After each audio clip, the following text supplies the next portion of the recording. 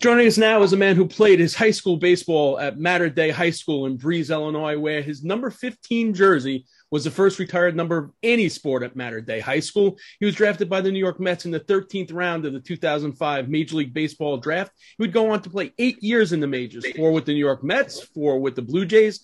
10 years ago, at this very moment, he was getting ready to receive the first of Johan Santana's 134 pitches en route to the first no-hitter in Mets franchise history. It is a pleasure to welcome Josh Thole to Sports Talk New York. Welcome, Josh. How you doing? Hey, thanks for having me on.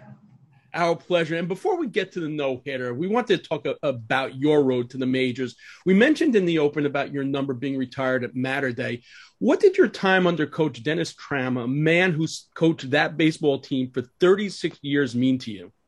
Yeah, I mean, he was an intricate piece outside of my father, obviously, but finding the love for the game.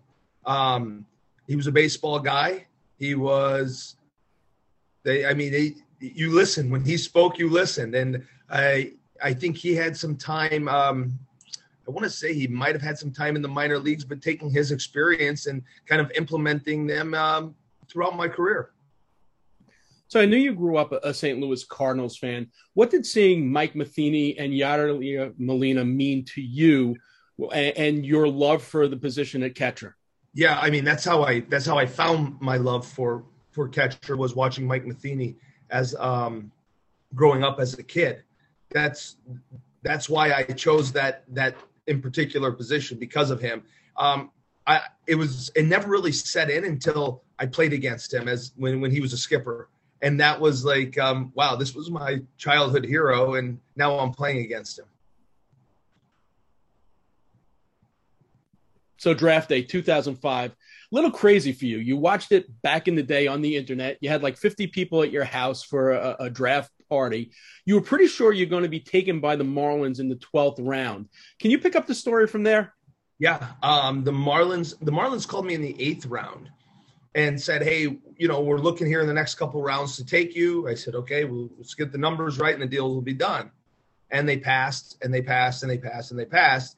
And I had called the Cardinals scout because the Cardinals had interest. And then no feedback. I called the Braves scout, no feedback. And then at that moment, I got a call from the Mets. Quincy Boyd called me, who was my scout. And said, we're going to take you with the next pick. And the rest is history. It's interesting because the Mets took 3 catchers that day. Report to the Gold Coast Mets in the Rookie League, where your first manager is Gary Carter, one of the greatest catchers of all time. You make your way up the Mets minor league ladder. Some of the other managers include Donovan Mitchell, who I saw last night, and we were talking about it, Timmy Tuffle, Max Alvarez, and Ken Oberkfell. Which manager or coach or even player had the greatest impact on your road to the majors, and why? Well, I'm going to say probably 2 of them. Tim Tuffle had an intricate piece to fighting for me to continue to get me to a full season team. Bob Nadel, who is the catching coordinator for the Mets now, was another guy. Those are 2 influential pieces throughout my career of guys that have like pounded the table for me. And, again, and I feel like I got to the big leagues partially because of they were so persistent on getting me to a full season team. And had that not happened, who knows? Another guy who championed your cause because he saw the potential in your catching skills in spring training of 2009 was Darren Wathen. August 31st. 2009, you're called up to the major leagues. How did you find out you were going up to the major leagues, and what do you remember about that day? Yeah, I was in Akron, Ohio. I was in AA with the Mets at the time, and we were in Akron playing. And it was September call-ups. They had to protect me on the roster. There was a lot of moving parts. Mako Oliveros was the skipper and pulled me behind the cage, told me that he's going to take me out. I was in the lineup, told me he's going to take me out of the game because I missed curfew. Well, my family was in town, and I said, I don't think, Skip, we haven't had a curfew check all year, but you got to do what you got to do. And then he kind of played it off for about 3 or 4 minutes, and then he told me, I'm just kidding. You're coming out of the game because you're going to Colorado to meet the team. So that was the moment that I got told, and it's a day that I'll never forget of hurrying to buy a suit and then hopping on an airplane. It's amazing. I always love the stories of how managers break the news. That's awesome. You broke curfew. So Thursday, September 3rd, 2009, Mets manager at the time, Jerry Manuel, pencils you into the starting lineup for the first time ever, catching Pat Mish at Coors Field. You get your first hit as well, and miraculously in your first game, the first of your 2 career stolen bases. Right. What are your memories of that day? Intimidated. It was intimidating. You stand in front of all these people, and it's like the dream has come true. Greg Gibson was the home plate umpire. I give him a lot of credit. He got me through the game. He was the one behind me saying, "Kid, calm your nerves, calm down, you're all right." I built a cool relationship with him because of that. Again, it's one of those things that like you can't write about, you can't talk about it. It's like it's kind of a feeling that you have inside, and it's getting my first hit and then stealing was like, I mean, that in itself was a feat. I did have a double that game off of Joe Beimel, which is something that I will never forget, to dead center field. Just these little small nuances, and then obviously getting the win. Pat Mish, I want to say that was Pat Mish's first win. We're going to segue pretty quickly into talking about the Santana no-hitter. But I want to ask you a couple of other questions about your parts of your career. This is probably your place in, and you raised them. So Mark alluded to Dan Warthen's assessment of your catching skills. And one of them apparently was your ability to catch the knuckleball, or at least R.A. Dickey's. So in Toronto, after both of you were traded there, you became his personal catcher. So 2 questions based on that. What's the trick in catching a knuckleball? And how do you feel having been somebody's personal catcher? Yeah, okay. So I'll just take the first one first. The trick to catching the knuckleball is when you can there's obviously some skill stuff you can do, but as a catcher, when you can just take a deep breath and understand you're going to lead the league in pass balls every year, that's kind of the trick to catching the knuckleball, because you're going to lead the league, and when you can come to grips with it, you're good. The personal catcher conversation, like, hey, I was fortunate. It got me some major league service time. I was able to make a living doing it. It was much harder than I think a lot of people think that it is, though. Playing once every 5 days, not seeing at bats for 4 or 5 days, and then going out there. Then you sprinkle in an off day or a rain out. Now it's 6 or 7 days. So I think that was the hardest thing offensively, was for me to adjust that way. Second question. So among the stops you made at the tail end of your career was in the Atlantic League with the New Britain Bees. And our friend Wally Backman, the former New York Met, managed that club. Did Wally play any role in your signing? And did he suggest you to believe that playing independent ball was a ticket back to a major league organization, which of course happened 17 games later? That's exactly what happened. Wally Backman called me and said, dude, you can still play. Let's go. Partially, I think it was because he needed a catcher. But the other part of it was he says, I can get you back into affiliated baseball. Come play in the Atlantic League for me, and let's see how it goes. And I got myself in shape in about a week or so, and then I went out there. But Wally is somebody, too, from a baseball mind, he's been very influential. Like, I talk to Wally frequently because we just talk the game. And that's something that he plays a vital role in that for me, is understanding. If I see a situation I don't know, I go to Wally, and Wally knows it. Yeah, AJ and I see Wally at least once or twice every one of the Ducks homestands. So it's and he has one of those great baseball minds, just like Buck Showalter with the Mets. So let's turn the clock back to 2012. May 9th, 2012, you're placed on the 7-day disabled list after suffering a concussion and plate collision with former Met Ty Wigington. June 1st, you're reactivated, and you're in the lineup catching Johan Santana against the St. Louis Cardinals. As a catcher, coming back from a concussion, that first game, are there any apprehensions at all? Are you thinking about the concussion? No, I was 100% ready. I had rehabbed enough. Mind was free and clear. I had no symptoms after that. you don't think about that as a player. It's kind of something that doesn't go through your mind. It's more, you probably don't think about it until something happens again. But you just go out there and you play. That's what you do. It's no different. You break your hand, you're not going to figure out wait to see if you get your hand hit again. It's kind of the same concept. So I'm a lifelong Met fan. I'm 62 years old. I've seen all of the great Met pitchers pitch: Seaver, Koosman, Matlack, Doc. You always got a sense early on that a guy had plus stuff that night, and you watching a game and you think, wow, this might be it. Even with Jake lately, watching that game early on, if my memory serves me correctly, in the first 5 innings, I think Johan only had 3 innings. He walked back-to-back batters in the second. At any point early on, did you sense this could be something special? No, not early on. It's something that, like, I refer to it as it didn't really hit me until probably about the 7th inning. Early on, it was just the normal Johan going out, commanding the ball, missed a few spots.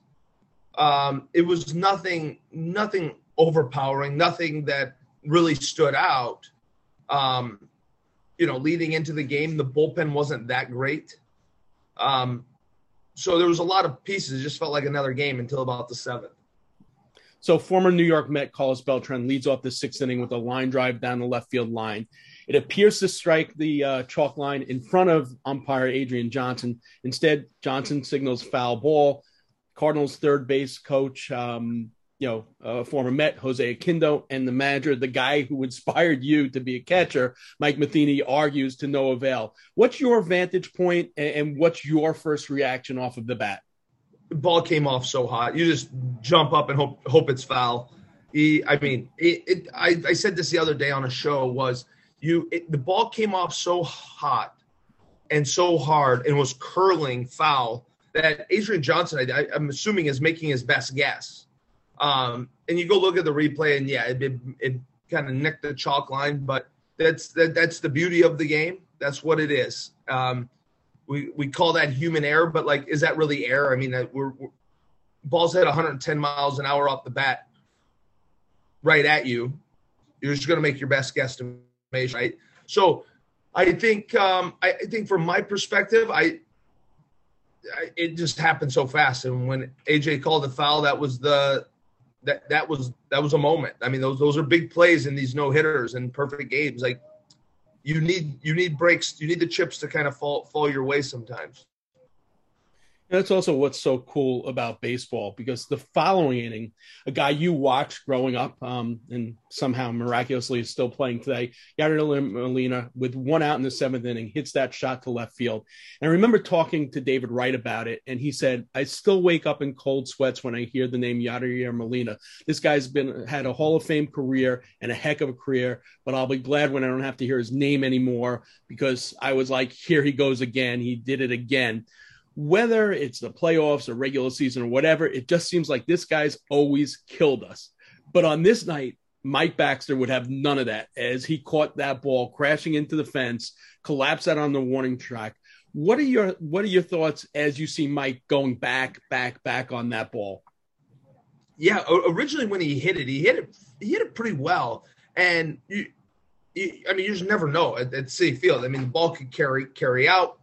Ball could hit off the wall, but Bax had a pretty good beat on it. I noticed he had a pretty good beat on it, and then watching him crumble into the wall and come down, you just hope he held on to the ball, and then he didn't get up, and then that's when it set in, like, oh man, he just hurt himself, and then you find out the severity of it, and he's really never been the same player after that play. So there's a pause in the game while Terry Collins and the trainer go out and tend to him. He's really seriously hurt. So concerned about his condition aside, what's going through your mind about whether the pause in the game will affect Johan? What do you do to keep him and keep his rhythm going? Sure, that's a good question. That I have to tell you that is something that never came. I never thought about it, but yeah, there is a lull in the game.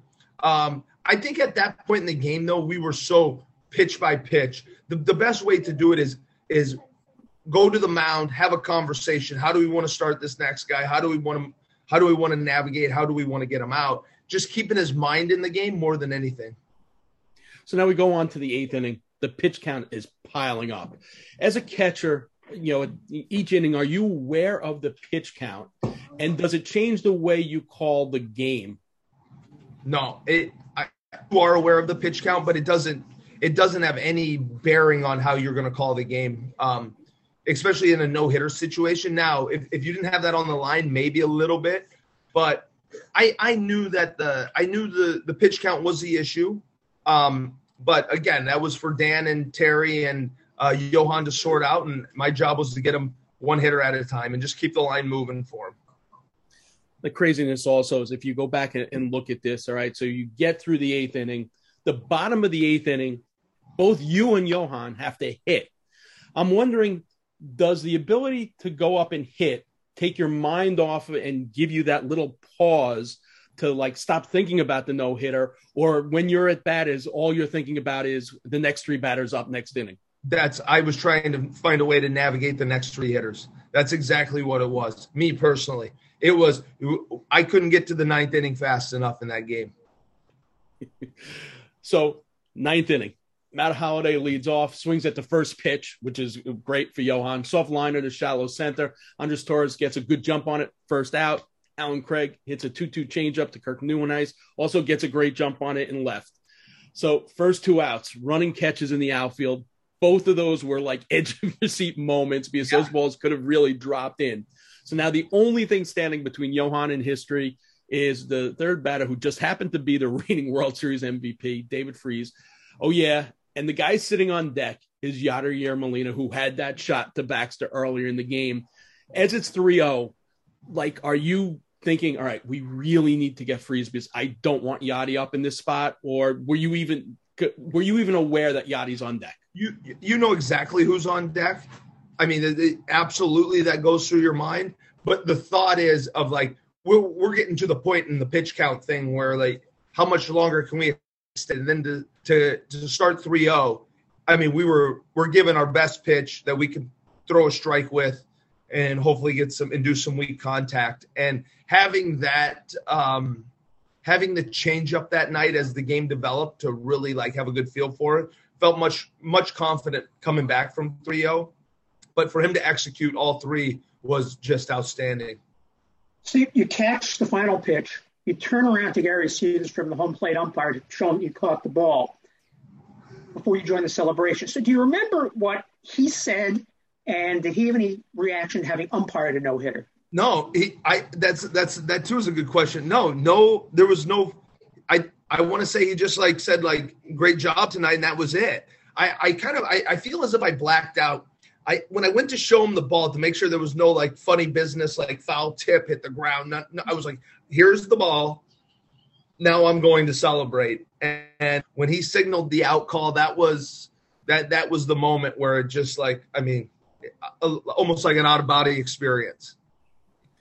What's so cool in baseball is that not only with every no-hitter do we know the pitcher, but every catcher who's caught the no-hitter is always linked. And, you know, you talk to everyone that knows every single catcher that caught Nolan Ryan's no-hitter. What's it like for you to be linked to that no-hitter and, you know, part of Mets history that was celebrated so wonderfully last night? I said this, I think, halfway to somebody, I don't remember where it was, but for me to do what the Mets did last night and to have that opportunity and to be part of something, a ceremony in your career is always something special, right? With that being said, I think the Mets did a wonderful job putting it on, and you can never take it away, right? I say that, whether it's anybody that was on the field, myself, Mike Baxter, anybody that made outstanding plays, anybody that was part of it, you can never take this away to be part of a piece of history like this. And you say the Mets do things right. And, you know, and I never take it for granted that I have the opportunity to be up close and personal and watch these moments. And, you know, and I'm going to send you some of these pictures, just you and Johan walking off the field, the smiles on both your faces, but also the fact that you both stood by as Johan's son threw the first pitch out to your son catching. Yeah. What did that mean? I mean, that's going the extra mile. That's the extra mile. When Jay Horowitz called and asked if kind of told me what the plan was and if I wanted to catch it or my oldest son, it's a no-brainer. I mean, truly a no-brainer. I don't know. Again, there's no words that can describe it. To watch my son stand behind home plate where I stood, to be able to catch a first pitch from a Hall of Famer's son, like how special. It was really neat that, yes, it was about the no-hitter, but you know what the Mets did such a great job with? They made it about the families, because at the end of the day, those are the ones that have sacrificed for all of this. So hats off to the Mets for doing that. And again, having the opportunity to have my kids on the field was I get goosebumps. I mean, makes the hair stand up on the back of my neck. Not only catch the ball, but moving far to his left and smothering it. It was a great catch. He actually made a great catch. I was more nervous for him last night than I ever was in my entire playing career. Lastly, you talk about goosebumps, and like I was standing right behind you, Johan, and Terry when they were showing the tribute on the scoreboard, and I saw the interaction between the three of you going back and forth while the video was being shown. And just as watching it, I'm getting goosebumps reliving that moment. What are the thoughts that are going through your head as you're watching this tribute on the board? 10 years to minus a day to the day of the no-hitter. What was going through my mind was my three kids, how locked in they were. That's what went through my mind. It was like my kids were like, that was the first time they've ever just stopped to pay attention. So to be able to watch that with them and then listen to the roar of the fans when it's over, and my kids going, that was really awesome. That was great. So I think that was the moment that was going through my head. Josh, thanks so much for your time tonight. Obviously, thanks for being part of one of the most amazing nights in Citi Field history 10 years ago and again yesterday. We really appreciate you taking out the time, especially today. I'm sure you're going to be inundated with people calling you. Yeah, well, thank you. Thanks for having me. We'll have to do it again sometime. I'll send you the pictures from last night. There's some great ones. So that'd be great. Thank you. Great catching up with you last night as well. Okay. Yeah, that was great. Thanks, guys. You got Josh Thole, former New York Met catcher.